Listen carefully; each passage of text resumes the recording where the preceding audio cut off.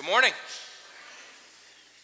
Glad that you're here, that we get to worship together. Hopefully you've already been able to connect with somebody, if you showed up alone or if you showed up with a family, either way, that you were just able to say hi to somebody and somebody's made you feel welcomed. I look around and I see a lot of people that I've never seen before, and a lot of people that I just see all the time that I haven't been able to sit down and just have coffee with and just have a conversation.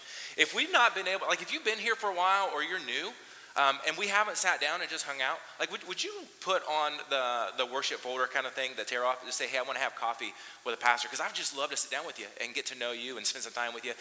That's my heart, is just to hang out. So let's do that. Drop that in the box or something before you take off. I'd love to hang out with you.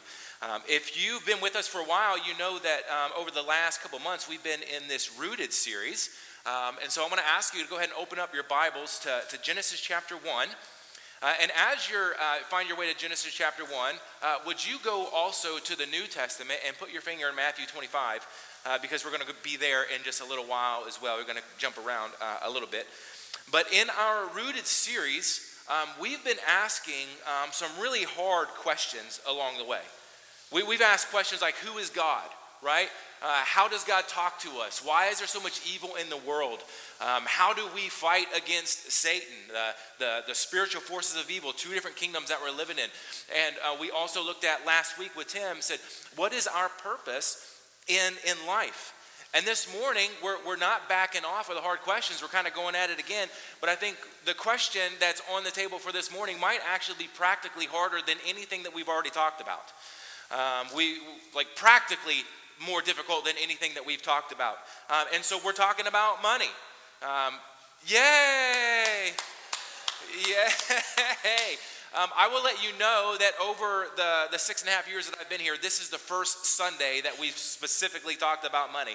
So if you've never been to church before, or you haven't been to church in a long time because your preconception of pastors is all that they ever do is talk about money, I'm sorry that this is a Sunday that you came in on, but you should know the ratio to which we speak of this.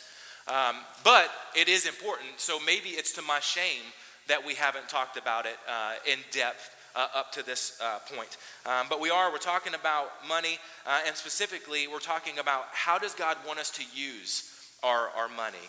And I want to say from the outset, like, I'm no financial expert, okay? Like, money is not my thing. Actually, numbers aren't my thing, and so that's why I'm not a mathematician. That's why I'm not a CPA.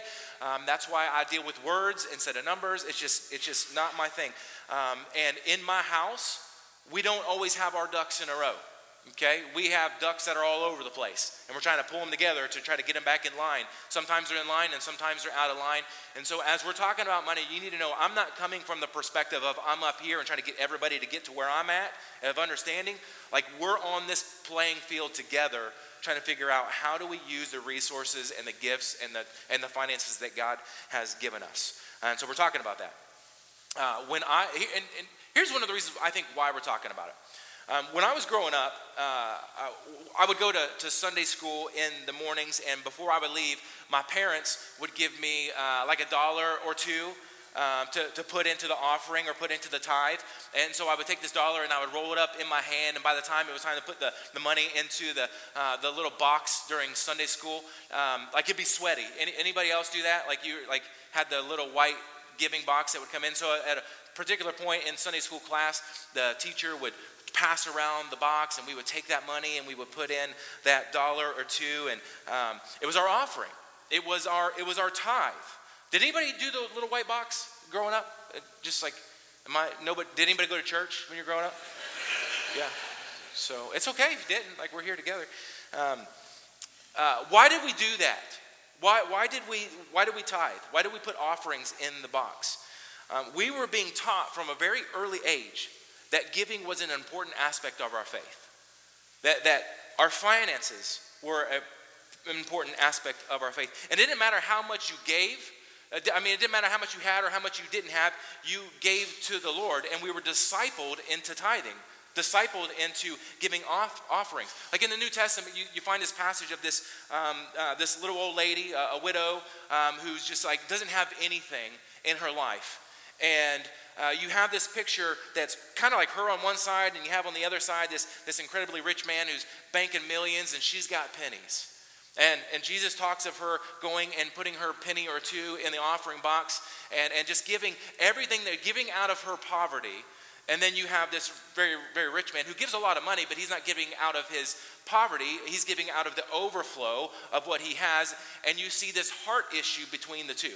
So it wasn't about how much you gave or how much you didn't give or how much you have or don't have. It was an issue of the heart. And so from a very early age in our Sunday school classes, we were being discipled on what it looked like to give to the Lord, to tithe, to offer what was given to us back to him. And today, I think we might be missing this in the church. I think maybe we're afraid to talk about money. Not in terms of investing or crypto or what stocks that we should invest in and what the condition of our 401ks are in right now. Like, we'll talk about those things, not necessarily from the stage, but we're not afraid to talk about those. But I think we're afraid to talk about God's heart for money because, truthfully, maybe our heart doesn't always match his. He might have a different perspective on money than what we might have on money. And so sometimes we want what we want regardless of what God wants. And so we don't want to talk about it because we don't want to feel like we're in conflict to his idea. Because we're living in a culture right now that is a little skewed towards dollars and cents and a little less skewed towards character in Christ. It's all about the dollar. And so I want you to check this out. There's a lot of drama that goes around money, whether you're single or whether you're married, in relationship, it doesn't matter. But I pulled down a couple of things when it comes to marriage and relations and how money comes in and kind of foils things. And so we have this slide. So we did a little bit of study this week. So in a 2019 study by Ramsey Solutions, asking what is it that causes people to fight, they found out that money is the leading cause of fights. Anybody surprised by that? No. In a 2018 study done by creditcards.com, 13 million Americans have secret accounts or credit cards that their spouse or living partner doesn't know anything about. 13 million people. Are y'all being honest with your finances with each other? You keeping a little side hustle on the side that husband doesn't know about or wifey doesn't know about? 2019 survey by Policy Genius, 23% of people hide purchases from their spouse. Come on, let's be honest. Anybody done that? Like, I want this thing, but I feel like it would be easier to apologize after I get it than to be like, hey, babe, do you think it's okay if I bring this home? Nobody wants to admit to that. I get it. 2017 survey conducted by American Institute of CPAs said that 73% of couples said that they argued about money at least occasionally. And the American Psychological Association Stress in America survey, that's a mouthful, said that money-related stress is a significant cause or source of anxiety for many Americans, which leads us to all kinds of personal issues and relational issues. And the reality is that in our relationships or friendships or marriages, we don't always see money the same. We don't spend money the same. When I sit down with young couples and do our premarital counseling, like, we spend a lot of time on money because we give and we spend way differently from one another. And a lot of times that's influenced by how you grew up, by how you saw mom and daddy spend, how you saw grandma and grandpa spend, or whether you had anything or whether you didn't have anything. And so we go into a marriage seeing things different. So we end up fighting with one another when we come in contrast. And so is there anybody in here that looks at those statistics and just says, wow, I am so, like, I did not see that coming, right? I did not know that money was a leader of stress or that it was a cause of issues in marriages or that it was a root of all kinds of issues. No. Why is that? Because we feel that tension. Like, we feel that. And here's the truth. None of us likes to talk about this stuff. We don't like to talk about money. Some of you are questioning, like, I know I shouldn't have even come to church this morning. And now here we are. It's confirmed to me. I knew I shouldn't have come to church. But here we are, and so we're doing it. And so did you know, though, that in your Bible, Jesus talks more about money than just about anything else? Did you know that? Like, in your Bible, Jesus talks more about money than he does about faith. In your Bible that we pick up and read, that Jesus talks about money more than he does about prayer even.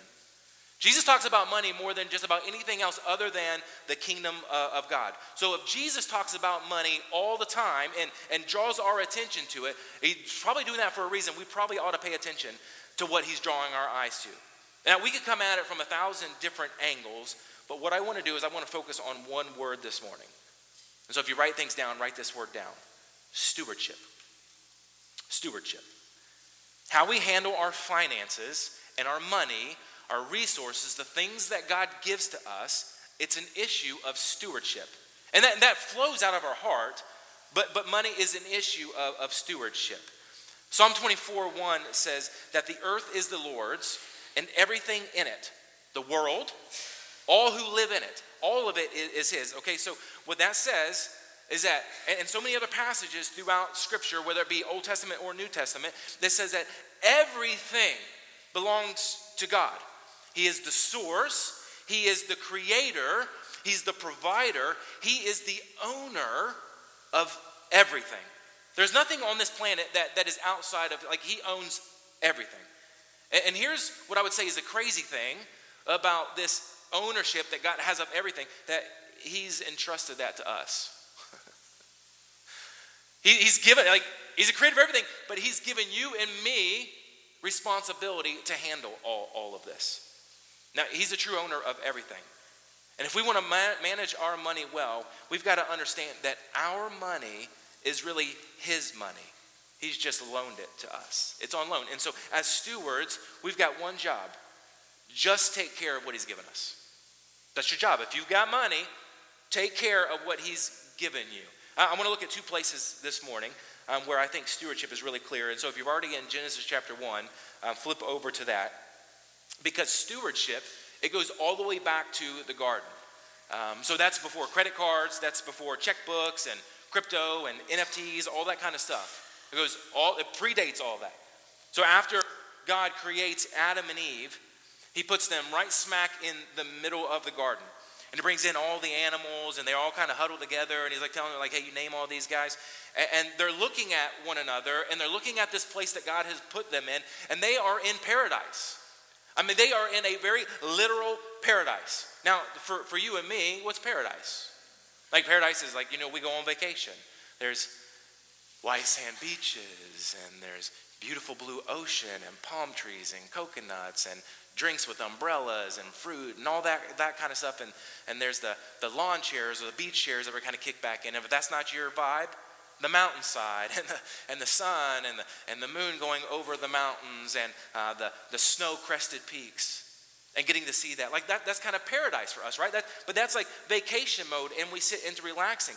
And when we have paradise around us, what we tend to do is to relax like we're on vacation, right? Like we kick up our feet, we grab our drink, we grab the umbrella, and we maybe grab a book, we hit the lawn chair, and we sit back and we relax. But in this garden, in paradise with Adam and Eve, he's like, hey, listen, all of this I've created for you. I want you to enjoy it, but you're not just going to be here in the garden and kick your feet up and do nothing. There's work here to do.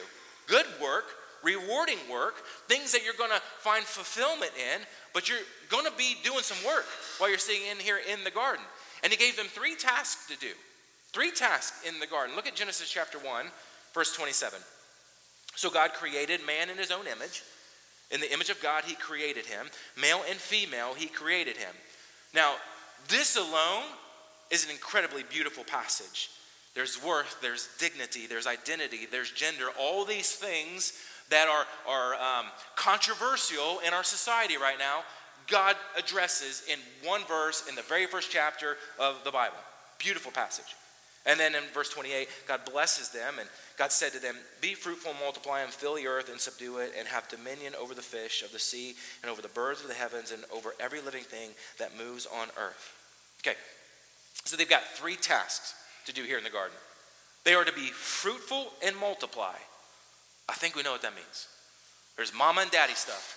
Go out there, have babies, fill the earth. And he says subdue it. And that subdue means work the land, work the earth, take care of it. And then he says, have dominion over all those living things, over everything. Be fruitful, work the earth, take care of the living things. This was the job description of all of humanity. God said, hey, take care of my stuff. Now, here's a question. Why aren't bears walking around in control? Because they're not stewards. And God didn't tell them to do that. God didn't ask them to do that. Why aren't lions looking at you and having you locked up in the zoo and having you behind bars? Because they're not stewards. God didn't ask them to do that. Why are human beings at the top of the food chain and in charge? Because God designed it like this. He created us to be a steward of everything that belonged to him. That's what we are. We're stewards. R.C. Sproul, a great pastor and theologian, he said this. It's going to be right there. Whatever he makes, he owns. What we own as stewards who've been given gifts by God himself. What he makes, he owns. We are stewards over what he's put us over. Now, in the ancient culture, a steward never was an owner of anything.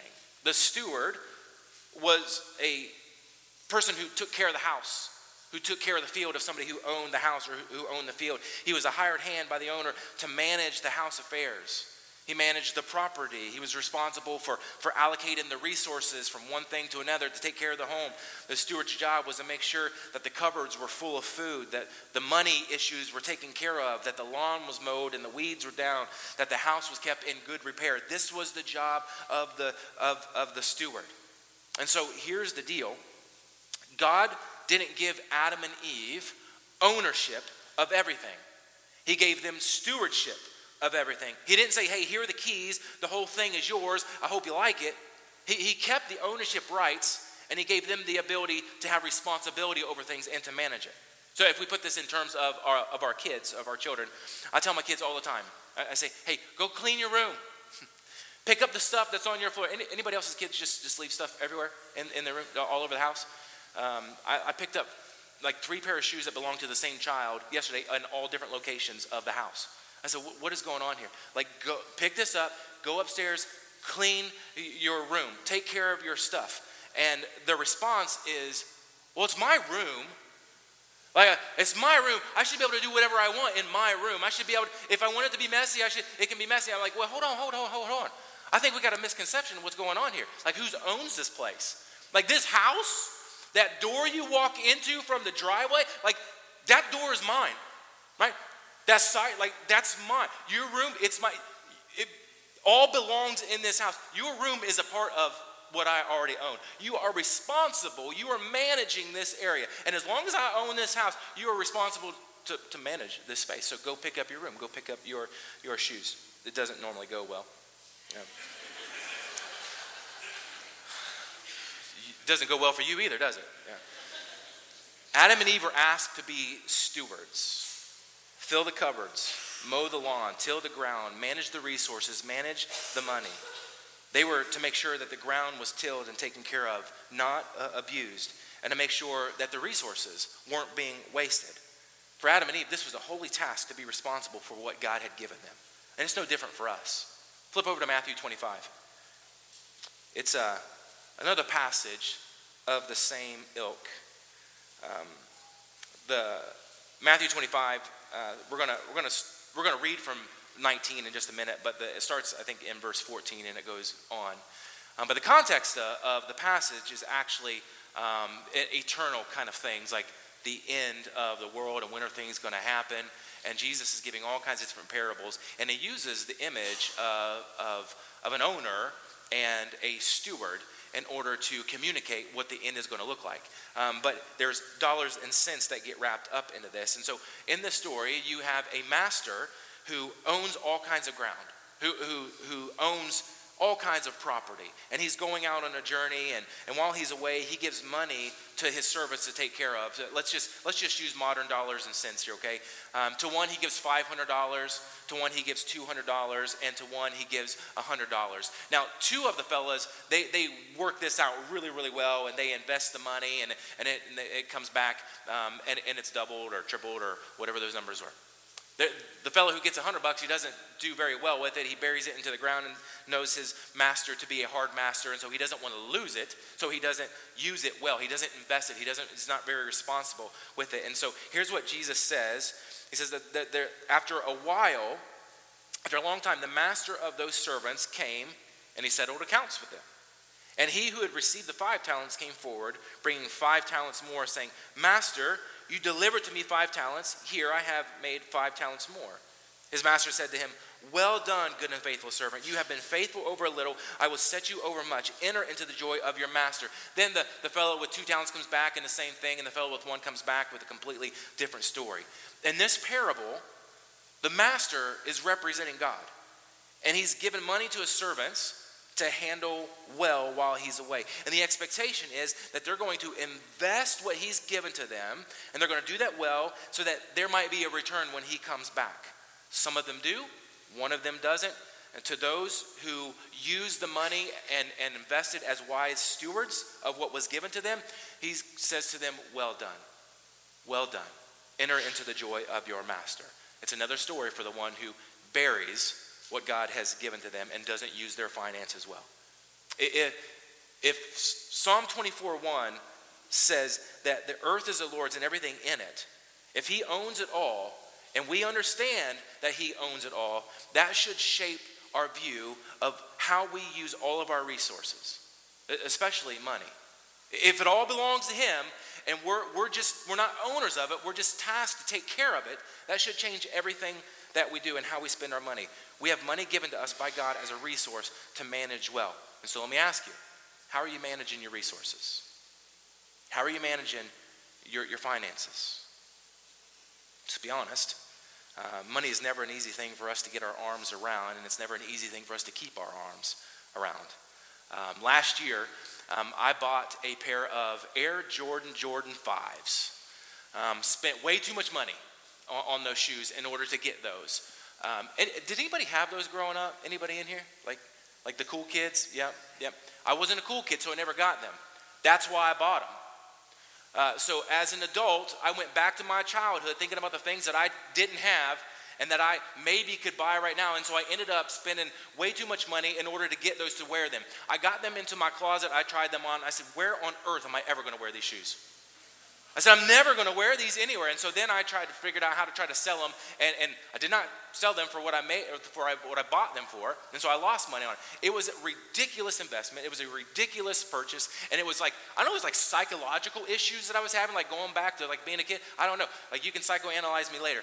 But I bought these shoes and I wasted money.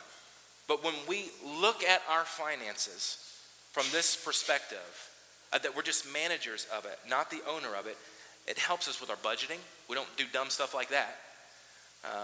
It helps us with our saving and our giving and our overall financial decisions. Now, personally, over the years, I've been all over the map on this. There have been seasons of my life where I have been incredibly tight-fisted. Every dollar and every cent belonged to me. I spent for myself. I spent for my own needs, to build my own little kingdom, for my comforts, for my desires, for my wishes, my little luxuries. And then there have been times in my life where I've understood this idea of stewardship, that none of it belongs to me. My job is to figure out how to use this money well, to be a blessing to my family and to be a blessing to people around me so that others might know who Jesus is. And so I've tithed well, I've offered well, and I've understood what Scripture, I think, tells us about these things. And so I want to get kind of practical here for a moment, just to kind of shift gears as stewards. Like, how do we actually live this thing out? How do we become good stewards of what God has given us? Everybody's got a different idea. Everybody's got an opinion. But I think there's a very practical tool that all kinds of Christian financial advisors have used over the years with these different broad categories, trying to walk out this idea of stewardship. Now remember, I am not an expert, and I'm not telling you how to do your money, but I think this is a good idea here. These guys have used the 10-10-80 rule. Y'all familiar with 10-10-80? So 10-10-80 is giving 10% of your income, saving 10% of your income, and spending 80% of your income. Okay, this is the general idea. So the give section here is like a bucket that we can drop 10% in. In the church, we use language like we are giving back to God, right? Like if we talk about offering and we talk about our tithing or how we give money, we use terms like I'm giving back to God. And whether we know it or not, we say that because internally, like we know that it belongs to him. And so we are literally giving back to him when we tithe or when we give an offering because it doesn't belong to us. We're just managers of it. But does God need our money? No. He doesn't need our money. He owns everything, right? So then why does he want us to give back to him? Because honestly, if we don't let go of it, we'll start to worship it. If we're not free with our dollars, wisely free, we'll start to worship the dollars, and it will wrap itself around our heart. Jesus told the disciples to be careful with money because you can't serve two masters. You can't serve money and God at the same time. You're going to love one and you're going to hate the other. And usually when money is wrapped around our hearts, it's God who gets pushed out. It's not money who gets pushed out. Paul tells Timothy in 1 Timothy chapter 6, he says, for the love of money is the root of all kinds of evils. It is through this craving that some have wandered away from the faith and pierced themselves with many pangs. A lot of people will look at this passage and have looked at this passage over the years, and they've said that money is evil. And of course, it's used for all kinds of atrocities and to do all kinds of evil in our world. And we see that being played out, and we see it played out through history, and we see that people will do just about anything sometimes for money. But the reality is money is neutral. Money is not evil.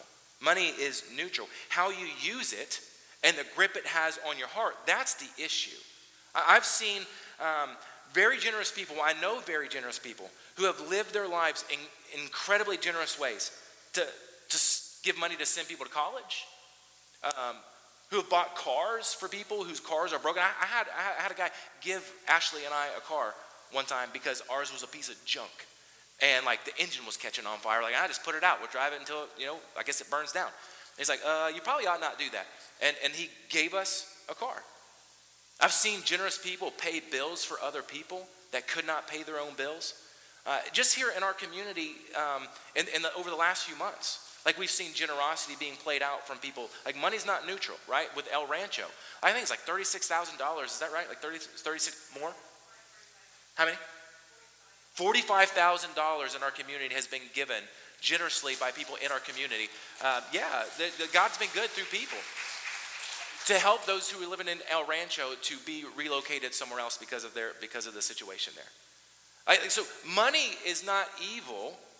It can be used for good. It can be used for evil. At the same time, I've seen people use money in selfish ways. I've seen it used for evil. We hear of it being like people will do anything for it. And haven't we, to some degree, on either side of this been there? Like we've used money in selfish ways, and we've also at times been generous with our money too. So money's neutral. It's where our heart is on this. And so in the Bible, we see two types of giving. We see tithing, and then we see free will offerings that are given to God that he uses to bless communities.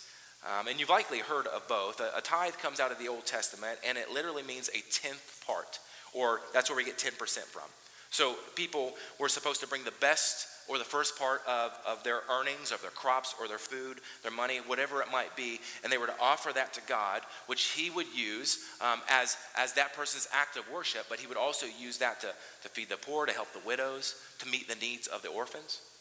Now, there's a debate on if a person is still supposed to give 10% to God by giving to the church or in any other ministry. Like, are you still supposed to tithe? Is tithe a thing? Or is it, since the New Testament, are you supposed? Is it different? But however you want to look at it, 10% was actually never intended to be the only offering that somebody gave. That was like the baseline. This was the start to help people learn how to have a generous heart and to learn how to give and to meet the needs and to see the needs of the people who are around them. Actually, when you get to the New Testament, you see Paul talking about us learning how to give hilariously, laughably, giving. Where it just blows your mind exceedingly. He says, give hilariously and generously, which speaks to the heart of giving. Author Randy Alcorn, he says this. He says, the tithe was never a ceiling for giving. It was only a floor. It was a beginning point.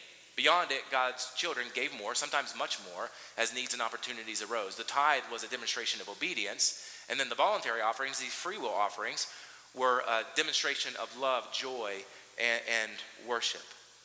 And so here's a challenge for us. I was reading in the Rooted material this week for the folks who are going through Rooted. I was reading there, and in the book there's a giving challenge. And they said that the hardest challenge in giving, it's not moving from a certain percentage to one more percent. So if like somebody gives 8%, like to move to 9% or 9 to 10 or whatever it might be. It's moving from doing nothing to doing something. From giving nothing to giving 1% or giving nothing to giving a larger percent. That's the harder move. It's moving from nothing to something. And so let me issue the same challenge that I read in the book this morning. If you've never given before, let me encourage you to give at least 1% and see if God would bless that in your life. If you've already been a giver already, increase that by 1%. And see if God uses that as a blessing. This is not health, wealth, prosperity, all that kind of stuff. We're not in a hole. We don't need your money. We need your money. But sorry, Lonnie. But this isn't a giving campaign. This isn't a reason for us to try to get more coming in the door. Like God is blessing, and He's been phenomenal. This is a challenge for us to learn to let our heart and our wallet be discipled by God. To not let our hearts be gripped by money or the love of money. So the second bucket there is save, and we'll move quicker here. Saving is the portion of our income that we set aside for the future, for those rainy day things, right? When the washers and dryers break, or when there's car trouble, or when there's unforeseen things that you would rather not have to go through. You have your rainy day bucket over here. That's the savings thing. And believe it or not, there's actually debate about if we're supposed to save money or not. There are some believers who are actually against saving anything because they believe that all those dollars don't need to be in a bank account. They don't need to be in an investment account. They need to be immediately out on the mission field and being used. And we are just supposed to trust that God's always going to provide. Now, He will provide, so there's another angle that some have. Others would take another approach, and they would say that we do have a responsibility for providing for the future and not finding ourselves in an unnecessary hole that we could have avoided. Yes, God will provide. He does manna things show up in the mailbox, but we're also, in Proverbs, we're supposed to consider the ant who stores up. And not to be like the sluggard who doesn't store up and who doesn't plan. And so there is scripture on both sides of the idea. And so I would say it is obedient to give generously. And it is at minimum wise to save. And if we're not saving now, that we could increasingly begin to save just as we give, like build up that bucket, 1% to 2% to 3% until your bucket is at that 10% line. And then the last one there is spending. The spending bucket. Spending goes towards our daily needs like food and clothing and housing and transportation, those things. Now, you got to understand that there's a difference between needs and wants, right? Do you tell your kids this? There's a difference between needs and wants. My wife tries to tell me this all the time, especially when I bought those ridiculous shoes. She's like, is that a need, Anthony? Well, I needed it at the time, right? But it turns out that it wasn't a need. A new iPhone 15 to replace your iPhone 13 that is not broken is not a need. That is a want, okay? It's a good want, but it is what it is.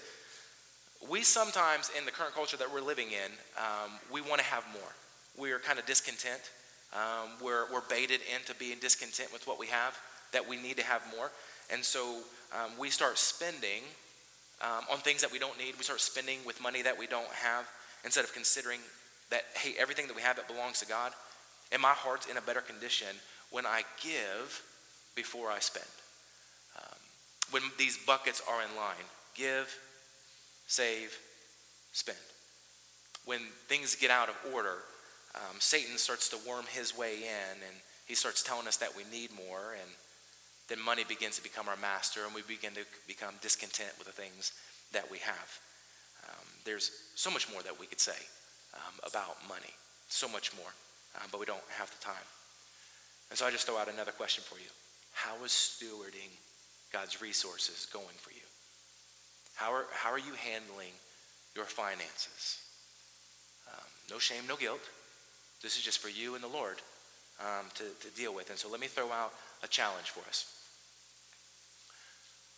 If you've never tithed, let me encourage you to consider tithing. If you don't budget your money, if you have no idea where your money is going, let me encourage you to create a budget so that you can become responsible stewards of what God has given you. So money is just not flying out the door and you get to the end of the month and you don't know where it went. So let me encourage you to budget. If you like practical, tangible things, let me encourage you to put out 3 jars. Put out a giving jar, put out a spending jar, or a saving jar, and put out a giving, or a whatever they are. Giving, saving, spending, to actually put those out for you as an individual. But if you have kids in your house, like we've got to disciple the next generation on how to handle our resources well. Encourage them to put out little jars, to do the same thing, to have a giving, a saving, and a spending technique so that we are not gripped by want all the time. And then I would say look for ways to be a blessing. If God has just financially blessed you in ways that you just can't fathom, just be a blessing to somebody. We want to handle and steward what God has given us well, because we will be accountable for it one day. And we want to hear, well done, good and faithful servant, with the things that he's given us. And so would you pray with me? Lord Jesus, thank you so much for this morning. Love talking about money. Just love it. And you know my heart. And so, Lord, we pray that you would lead us into the places of abundance just in trusting you. We can trust you with our dollars, and we can trust you with the things that you've given us, the resources that you've given to us. And we want to be a blessing, ultimately. We don't want to hold things to ourselves. We want to bless those who are around us. We want to see people come to know Jesus because of the resources that you've given us. Any way that we can share the good news of Jesus with others, with our dollars and cents and what we invest in, God, we want to do that. And so would you let us have honest conversations with you this week? And Holy Spirit, I'm just going to pray that you would move in us. We just want to be discipled in every area of our life. And so would you lead us into growth in our financial area of life? Let us not hold that back from you. You can have it too, Jesus. Pray in Jesus' name.